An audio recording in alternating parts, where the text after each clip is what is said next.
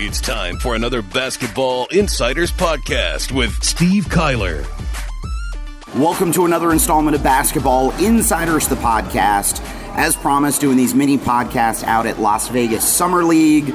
We've had Harrison Gaines, the agent for Lonzo Ball. We had Joey Crawford.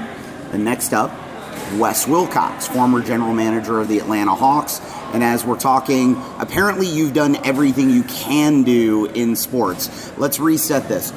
So, what was your first thing in sports? So, my first, I guess coming out of high school, is when I knew what I wanted to do, really even before that.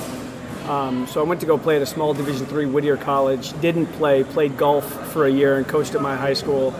Then I'm still stuck on you played golf? 1 year. I was the worst golfer in the conference, in the SCIAC. Literally, I was the worst golfer in the SCIAC. But actually played golf in the SCIAC too, and he was much better than I. He was a little ahead of me in the SCIAC. There's not much SCIAC talk. It's just the Southern California Intercollegiate Athletic Conference, which is a Division III conference with like the Claremont Colleges, Whittier College, Redlands, Occidental, stuff like that. Okay. So anyways, Whittier I saw Gene Katie speak at a UCLA coaches clinic, and I was like blown away. So I ran down there and said, I want to work for you. I flew out to West Lafayette, Indiana, and they were nice enough to hire me as a manager for a year. Did that for a year, ended up coming back to California to coach a high school team with my old high school coach at Orange High School. We were terrible. We went 5-17, but it was a great experience. I at that time I went to Cal Poly Pomona, which was my third school in 3 years. This is when my parents. So trend here. You're a professional hop around dude. Yeah. This is when my parents, who are high school teachers, started saying like, you know what, no more transfers. And so I did it again. I transferred to Cal State Fullerton when Donnie Daniels went from Utah as an assistant for Rick Majerus to Fullerton as a head coach, which was right down the street from where I grew up. And every summer along the way, working basketball camps. A lot of time. What was your first basketball camp? I don't know my actual first one. It might have been Oklahoma Christian University at Oklahoma City. Okay. And then I worked Stanford camp, Utah for Coach Majerus. A lot of time at Stanford with, this was when Mark Madsen was playing. Yeah. Coach Montgomery was coaching. So a lot of time at Stanford. The Pump camps. Love the Pump brothers. Yeah, those guys are awesome. The Pumps were great. Spent a lot of time with them. And then, UCLA camp. I actually started my own camp for about 5 years. And all of these camp relationships with like-minded young guys led to, I'll never forget it, I was going into graduate school at Cal State Fullerton. I got a phone call from like 3 different people about a potential internship with the Miami Heat. And I wanted to be a college basketball coach. Like, that was all I ever wanted to do, was coach college basketball. And this Miami thing came up, and I talked to Coach Daniels about it. He's like, what the heck? Go interview, see how it goes. So I sent my stuff in, had a phone interview. They said, look, we'll talk to you if you fly out. So I flew out to Miami. I forgot my resume. I did. I forgot my resume. I spoke with Jordan Cohn, who's now a scout with Philly. I spoke with Travis Schlink, who's now the GM. Travis was the video guy at the time. Travis is now the GM in Atlanta. Interviewed with those 2 guys. I guess it went okay. A couple weeks later, I had a phone conversation with Eric Spoelstra. They offered me the job, and I drove out to Miami and started in the NBA. Where did you go from Miami? Miami to 1 year in Miami in the video room, to New Orleans as the head video coordinator. I was an intern in Miami. Who was the head coach when you were there? In New Orleans, Paul Silas. Oh, great person, man. Yeah. The Silas family in general, they're like. Oh, I'm such a huge fan of Steven. Oh man, like, he's so next, right? He's so next. For sure. Like Steven is on that kind of next wave of head coaches in the NBA. But even more than that, they're like the great dude. Like they are the most authentic, genuine people. The Silas family, I have so much appreciation and really love for them. They're great. So we spent a year in New Orleans, and then. And that was, where were you at in the video room at that point? I was the head video guy at that point. So what does the head video guy do? That's a long time ago. Well, then we had like videotapes. Now everything you download in digital. The job is so different. We had to record games at night. You were always preparing, getting the games into the editing systems for your coaches to watch on video. And then you were always preparing like your scouting tape that you would show the staff and then eventually show the team in preparation for each game. And then of course you have like your video projects, your player development projects, working on individual players, trying to help them with their individual game, or I should say help the coaches so then they can take that video to the players.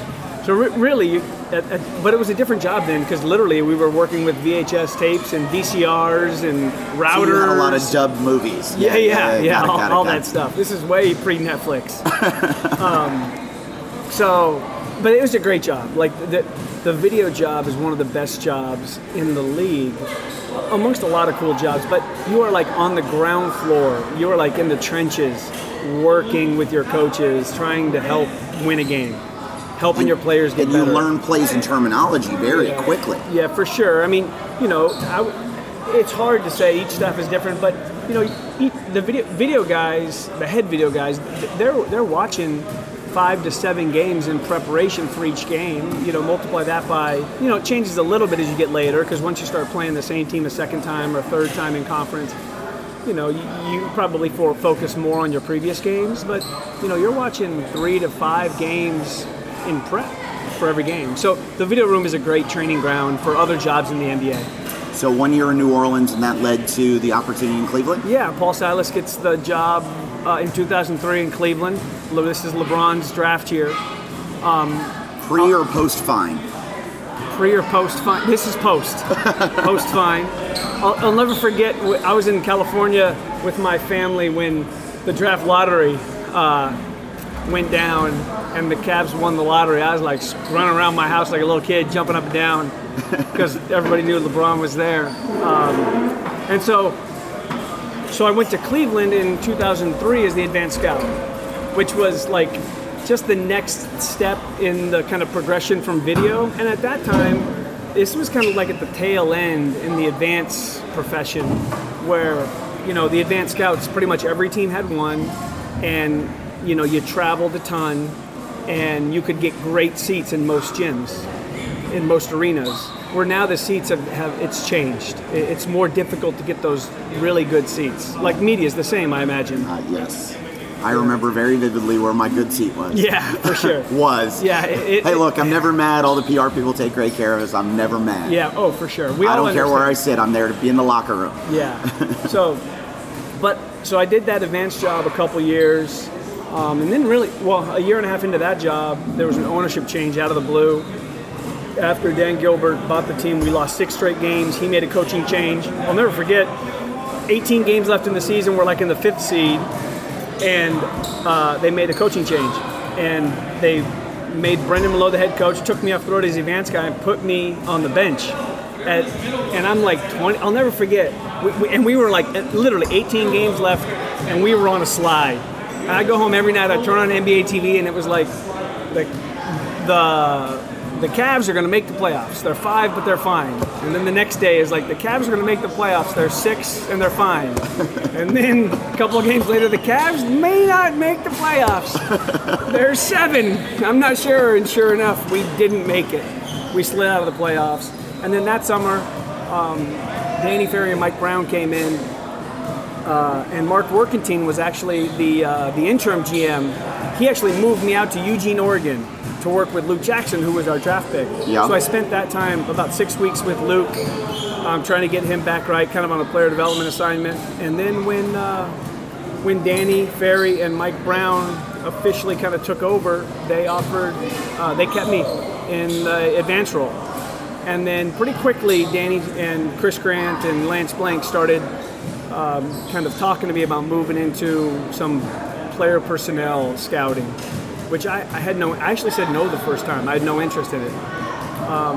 But then the following year, I did it a little bit on the side, and then 2 years after that, which I believe was 2007, I moved full-time into like a college and pro scouting role. And that's such a different world than scouting NBA. Yeah, I mean, when you go from, the advanced job was really a great training ground to learn the players in the league. So I spent 3.5 years full-time doing advance.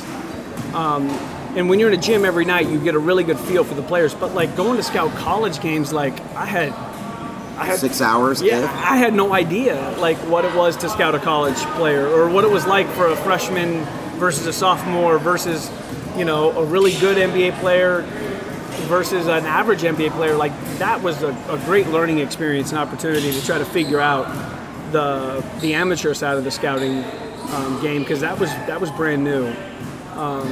And then that's when you slid into G League, right? Or D-League at the time? D-League at the time. So kind of my first year in the front office, scouting full time. One of the things they had me do is it was the D-League at the time, and there weren't very many teams. They were like, look, the Cavs were thinking about buying a team, and so they kind of put me on like a research and development project. Like, look, just go visit teams, go figure out because there was no blueprint for it. There was no everybody blueprint. was doing it differently. Yeah, no, I mean, this is when David Kahn owned 3 teams, and so you go to Albuquerque, and Darvin Ham was the coach, and you'd hang out with Darvin in Albuquerque, and you'd go to Bill Eilert was the coach in Idaho, and Brian Gates was there, so you'd go hang out there, and you'd go up to the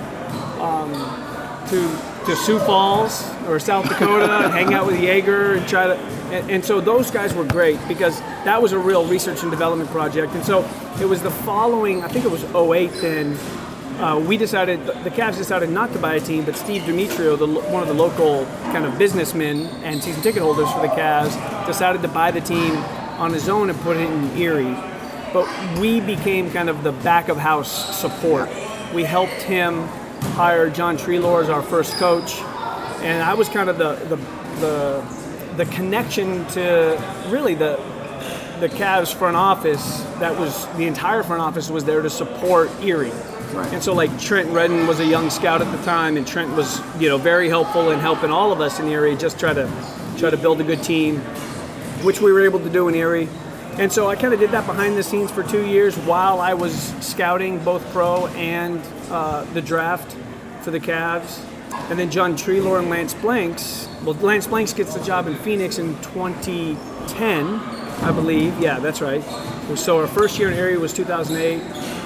Lance Blanks gets the job in 2010 in Phoenix. This is after LeBron had left to go to Miami. And then John Treelor went with Lance to Phoenix as the director of player personnel. We had an opening in Erie, and Chris Grant was the GM. Chris was awesome, and I called Jay Larinaga out of the blue. He was coaching at Cornell University. He'd been there for 6 months, and had a bunch of conversations with Jay, who we had met through Lance Blanks, who had played for Jim Larinaga at Virginia. And Jay would come work mini camps in Cleveland with us. He worked a couple of them and just struck up a really good, a great deal of admiration and respect for Jay. You could just see it right away. He just finished playing overseas. You could see he was going to be a really good NBA coach. And so he said yes. And he moved his family to Erie, and we did that for 2 years in Erie. We had a great run, some great stories. But simultaneous to that second Erie stint, with all the change in 2010 and people leaving, Chris Grant was super nice, and I have a great deal of appreciation for him because he gave me more opportunity in the front office. How old were you at that point? 2010. What are we now? 2000. So 30, 31. Okay. And so I eventually ended up, I think, as the titles really didn't matter for the way we worked, but I think I was like director of player personnel in Cleveland, I think is kind of where I topped out. Like that was my kind of highest title. While I was simultaneously doing the G League stuff that people really didn't know that much about. But in 2011, the Cavs, we decided to buy our own team that we put in Canton. And I became the GM of the Canton Charge. That's when you started to matter to me. I'm just going to be honest about that. It's good to know. So in 2011, we started the Canton Charge. Chris Grant gave me another opportunity to be the GM of that team kind of full time. It was a funny conversation because I'd kind of spent 4 years behind the scenes scouting the G League for sure, but 4 years kind of doing back of house with Erie. And actually it was 3 years back of house with Erie because we hired Jay in 2010. In 2011, we start Canton. And this is another, we're super fortunate. I'll never forget calling Alex Jensen, who was an assistant coach at St. Louis, to try to talk him into having interest in the NBA D-League. I'll never forget it. Because there was no money in the D-League. Let's just say it was an opportunity job. It was a great opportunity job. But this is a great story. I called Alex on the guy that we were going to hire for the job. We were trying to hire for the Canton head coaching job, turned us down. And I understand why, because his family situation. And so we had kind of gone through a process to hire a coach. We kind of targeted the guy that we wanted to offer it to. He's a very good coach, still very successful. And he ended up staying with his college program. And so I was devastated. So I'll never remember flipping through my phone, randomly eating at a restaurant, and I saw Alex Jensen in my phone. Actually, no, I saw Rick Majerus in my phone. Because I had, for some strange reason, I have Al Jensen's phone number under Rick Majerus. And I still do, by the way. When Al calls me, it says Rick Majerus. And so I can't change it because I have such amazing admiration for Coach Majerus. So I called. But apparently none for Al. But none for Al. Al will love that. So I called Al, and I'll never forget. Al said, "Hey, listen, I'm calling. We haven't spoken in a long time." This goes back to the days of working camp at University of Utah. Yeah. And that's where I got to know Al Jensen. And really, we had not stayed in contact. We just he was a camp coach, I was a camp coach. He was a player, though. I was a couple of years older. And hey, we haven't talked in 10 years, but I'd like to offer you a job. But do you have interest? And in classic Al Jensen fashion, he's like, no interest. and I will say, I was in character too, so I was like, okay, I understand you have no interest, but do you mind at least hearing me out about the job?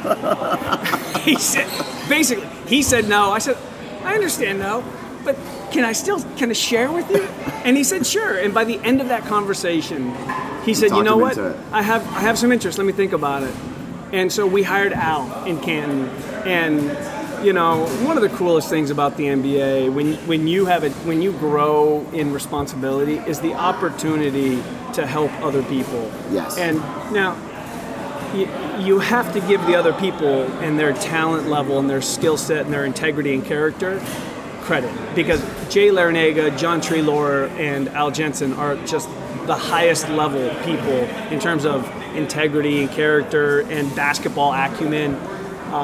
But working with Al and Jay is maybe the best time in the NBA. So I did that with Al for 1 year, 2011 to 2012. We made the playoffs. I think we went to the conference finals, which at that time means you win 2 playoff games in the D League. Yeah. Now the G League.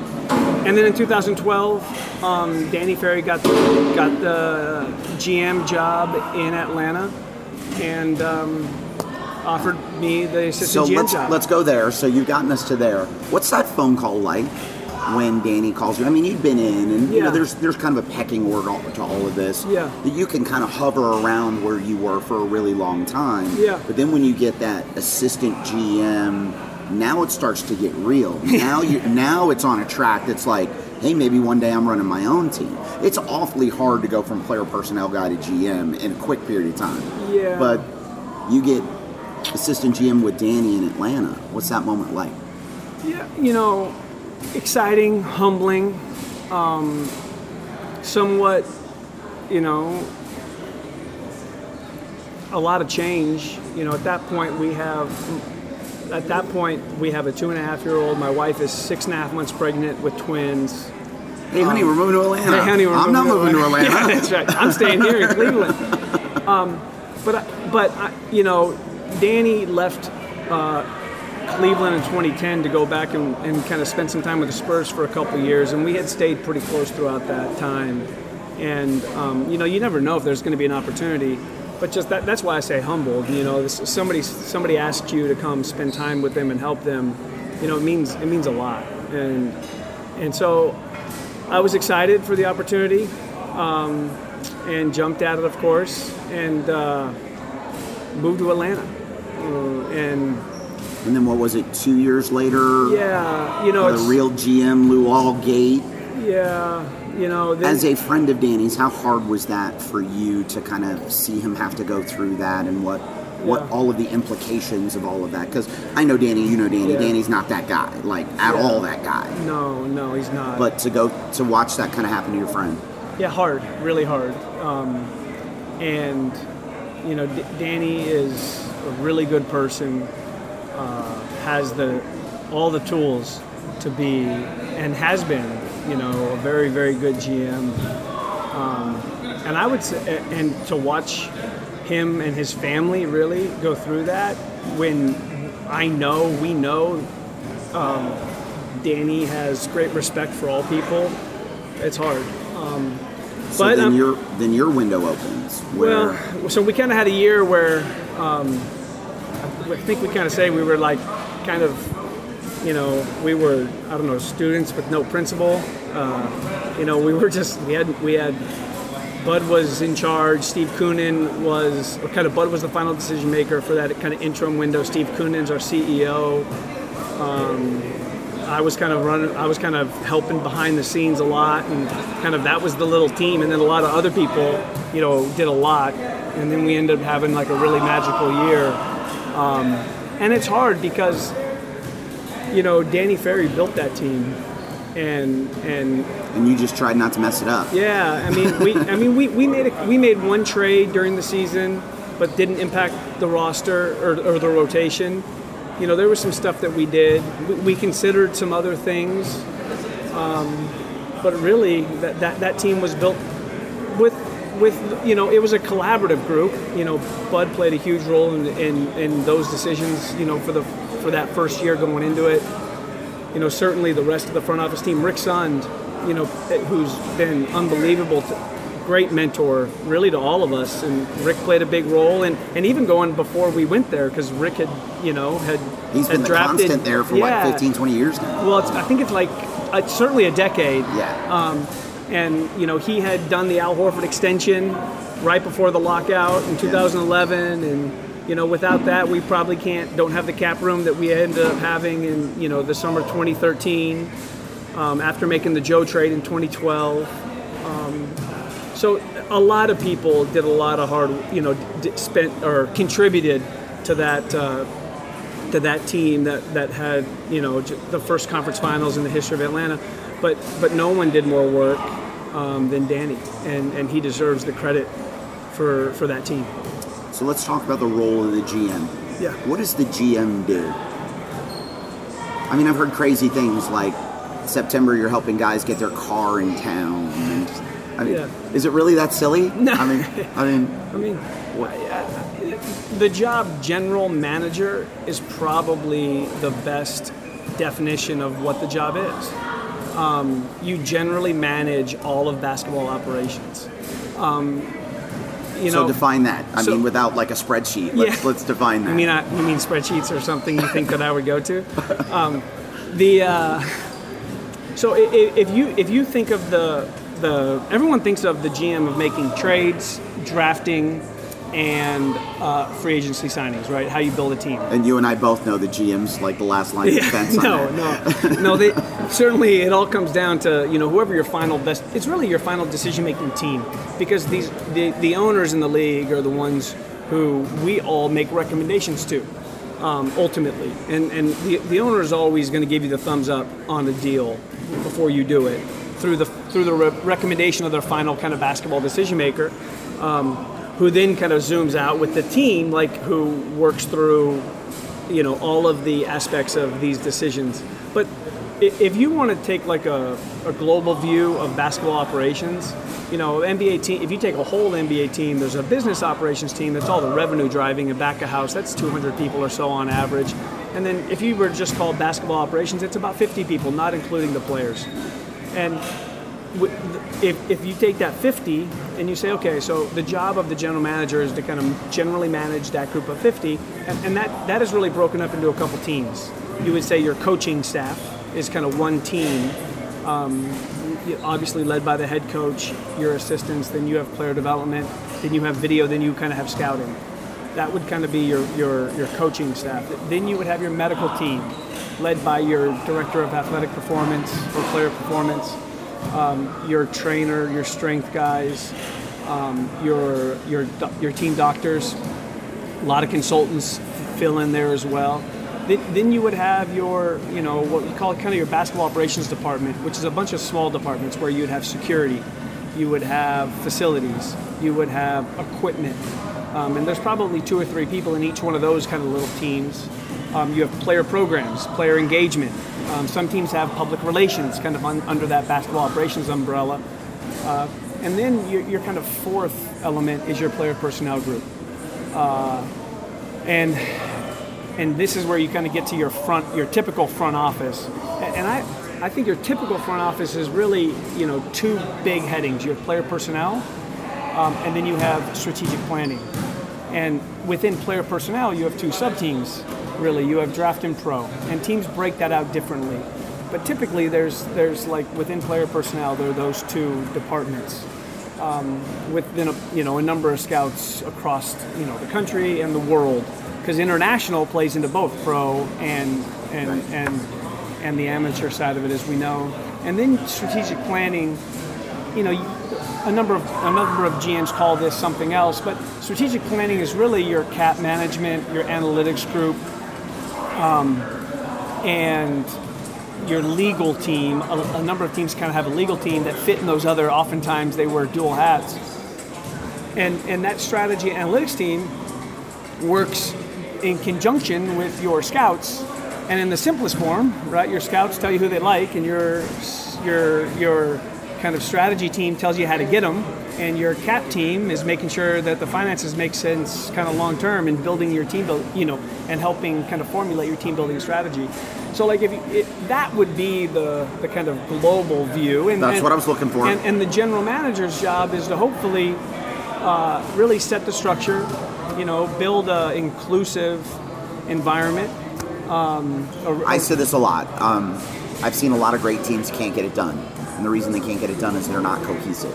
Yeah. Like at some point in the food chain, somebody's got a different agenda than the next guy on the agenda. Yeah. You've been around. Would you agree with that idea, that you got to have everybody on the same page? Yeah. A house divided will not stand. And that's why, one leader, one voice, one vision is absolutely necessary for success. So you have all of these people on a day-to-day basis. How frequently are you meeting with those departments as a GM? Hopefully your player personnel and your strategy group every day, in some respects. And I should say, amongst all of this, you really have kind of a senior management team, your assistant GM level, VP of basketball operations, that would have direct kind of responsibility for each of these departments. And so as a GM, you're probably, you're definitely connecting with your coaching staff every day or almost every day, because sometimes you're on the road, there's nothing. Medical very often as well. Certainly your kind of assistant GM level, VP of operations. And then the part we haven't talked about is a GM's responsibility to business operations. Because there is a connection to your executive team on the business side, that relationship is very important, and the relationship and communication with your ownership group. That too is a big part of the GM job.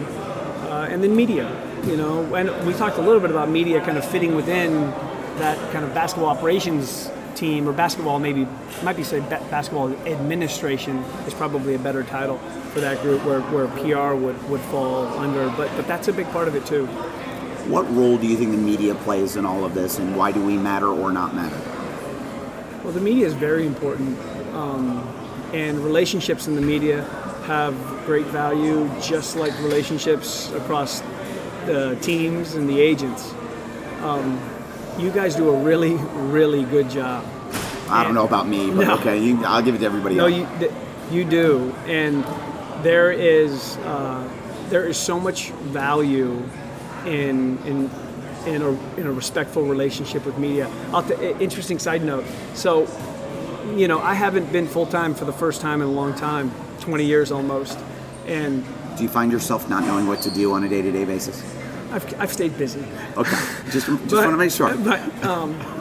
But in prior to really this year, I never listened to podcasts related to basketball ever, and I don't think one. and I listen to a lot of like finance and investing podcasts and stuff, really because I wanted to learn how to communicate better with our ownership group, because that finance world is not a world that I had much exposure. So you need to have the terminology, just like coaching. Exactly. So I spent a lot of time trying to learn how finance, how people in finance think and work. I don't know that I have a great grasp of it, but I've certainly worked to educate myself in that area. Well, since then, since the time away, I've actually been listening to basketball podcasts now, and the value that I have extracted this past season from the podcasts it's amazing, and I feel like it was a miss. Like when I do it again, I'm going to listen to your podcast. I'm going to listen. Oh, please don't. No, I'm going to listen to a lot of your colleagues' podcasts in the future. And look, there's a hesitancy to listen because you don't want to hear your team.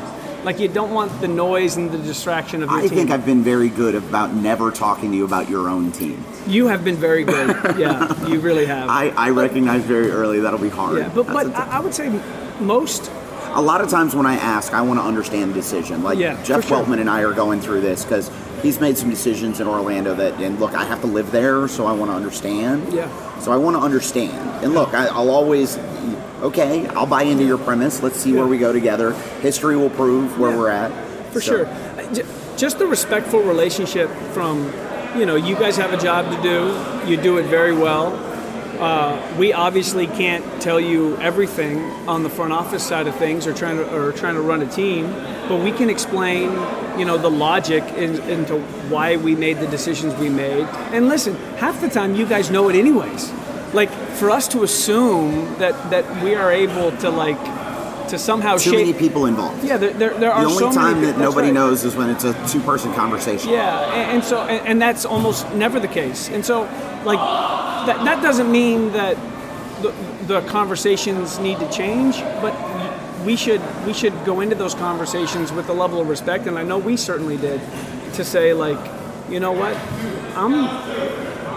the questions that I'm being asked most likely have answers to them already that are being kind of worked against my response in these situations, and that just speaks to the level of expertise and professionalism that... I always say this, I don't ask a question I already know the answer to. Yeah. I don't need you to answer the question, I need you to give me the quote. There you go. That's why I ask the question that seems like, well, wouldn't you know the answer to that? Of course I do. I need you to say it. Because if I say it, I'm just the idiot who said it. If you say it, it's a quote. Yeah. What are the things you do away from basketball? Like, what are the things that you really enjoy doing? Yeah. You have a beautiful family. Yeah, no, I have. And you're hitting way above your average, man. I'm just going to tell you. Look, you're a lucky man. The joke is, I'm a good scout. She's not. And anybody knows my wife, they probably would agree. No, I got an incredible family. The blessing for us this year has really been the time with our family. Our son is 8. Our twins are almost 6. Now they are huge hoop fans. My wife worked in the league. We were together last night at Top Golf. By the way, did you hit any golf balls last night? I actually did. Wow, I didn't. I hit one well, and I hit 2 very, very poorly. Okay. And there may be video of it on social media, and you really don't want to see that. Fat guy swinging a golf club is not a good day. Speaking of golf, I don't have the patience to golf anymore. I can't do it. So I don't really golf. I've gotten to... You said you're listening to podcasts. I listen to podcasts. I've traveled a lot. I've put in hardwood floors in our house.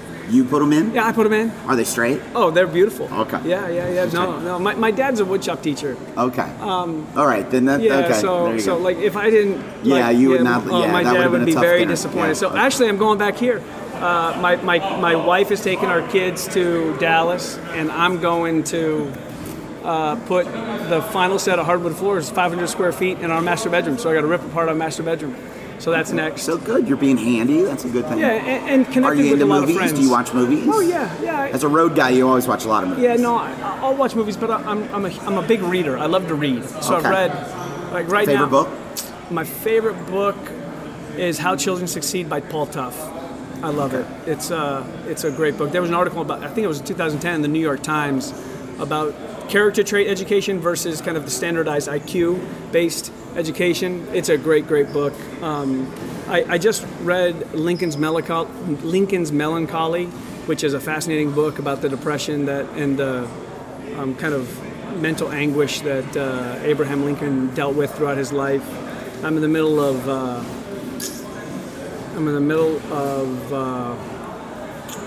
2 or 3 other books right now. I read a couple at a time, so I've read a lot. So now you're getting into the media game. You've done everybody's podcast, and I made sure that the podcast we were going to do, I wasn't going to ask you a single NBA question. I wasn't. We weren't going to do that. We can, though. I like the NBA. No.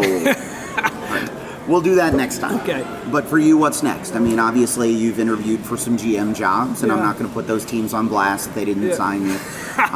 Some of them made terrible decisions, but we'll just keep that between us. But what's next for you? Is it, you're going to do the media thing, but you're trying to get back into this. You're a lifer, right? Yeah, no, I love the NBA. My wife, my family, we have deep appreciation for the league and what it's done for our family.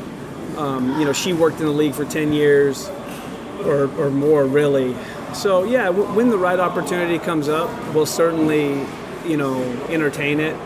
But let's talk about that, and we'll end it up here because I don't want to keep you forever. You actually do have to go watch games and do things other than just hang out with me. Why is that the most important aspect of it? Some people will go, job's a job, there's only 30 of these, I want it no matter what it is. Well, you're seeing more and more guys being very selective about the opportunity. Why does it have to be the right opportunity? The best part of the job is working with really good people, which we talked about a lot of them on this podcast. And so and there's a lot of really good people in the NBA, and there's a lot of really good opportunities. And so I would say it's even more about that than it is level. Like, it's not about you have to be a GM. Yeah, you have and I both know if you wanted GM. to work tomorrow, you'd be working tomorrow. Well, you're kind. But it's fortunately we have the ability to take some time. I've taken that time with kind of not in the race. Certainly it was rejuvenated. Funny because everybody wants Sam Hinkie back in the league, and you've probably talked to Sam many times. He's enjoying being away from the league because, like you, he was in it forever, on the grind, on the road, 150 days away from the family. Yeah, when you put some money in the bank, you spend time with your kids and get perspective on everything, get a little smarter about everything. Yeah. Why is that not a good thing? Oh, no, it's a great thing, but for those of us who I'm the little kid that listened to 570 AM and Chick Hearn call the Laker games. Never went to an NBA game. My parents, we couldn't afford them. And then to go from there to, I get the chills, because we've been so fortunate. And so, the best, maybe the best part is helping other people along the way. And so to create opportunities, we have some young staff members in Atlanta that have moved on to other jobs. Matt Elijah went from, a summer league conversation on the concourse at Thomas and Mack into our, director of analytics and strategy in Atlanta. And now he's, I don't even know what his title is with Mike Winger and the Clippers. And Jeff Peterson has gone from, intern to assistant GM and on the GM track. And Andy Birdsong has gone from, I don't even know what Andy's title was after an internship in San Antonio to now he's he was the GM of Austin and won the championship in the G League and director of player personnel or something in San Antonio and Dotun Akinwale. You can just keep on going down the list of people that you've been able to work with, watch them grow. Kenny Atkinson in Brooklyn as a head coach, Quinn Snyder in Utah. And so to be a part of that, that's the part that you miss, So, if God willing, we'll do it again someday. If not, there is always Summer League next year, Sports Business Classroom, where you can give away the farm to get Kawhi Leonard. Did we give up too much? I do love the fact that you guys gave up 3 burner accounts.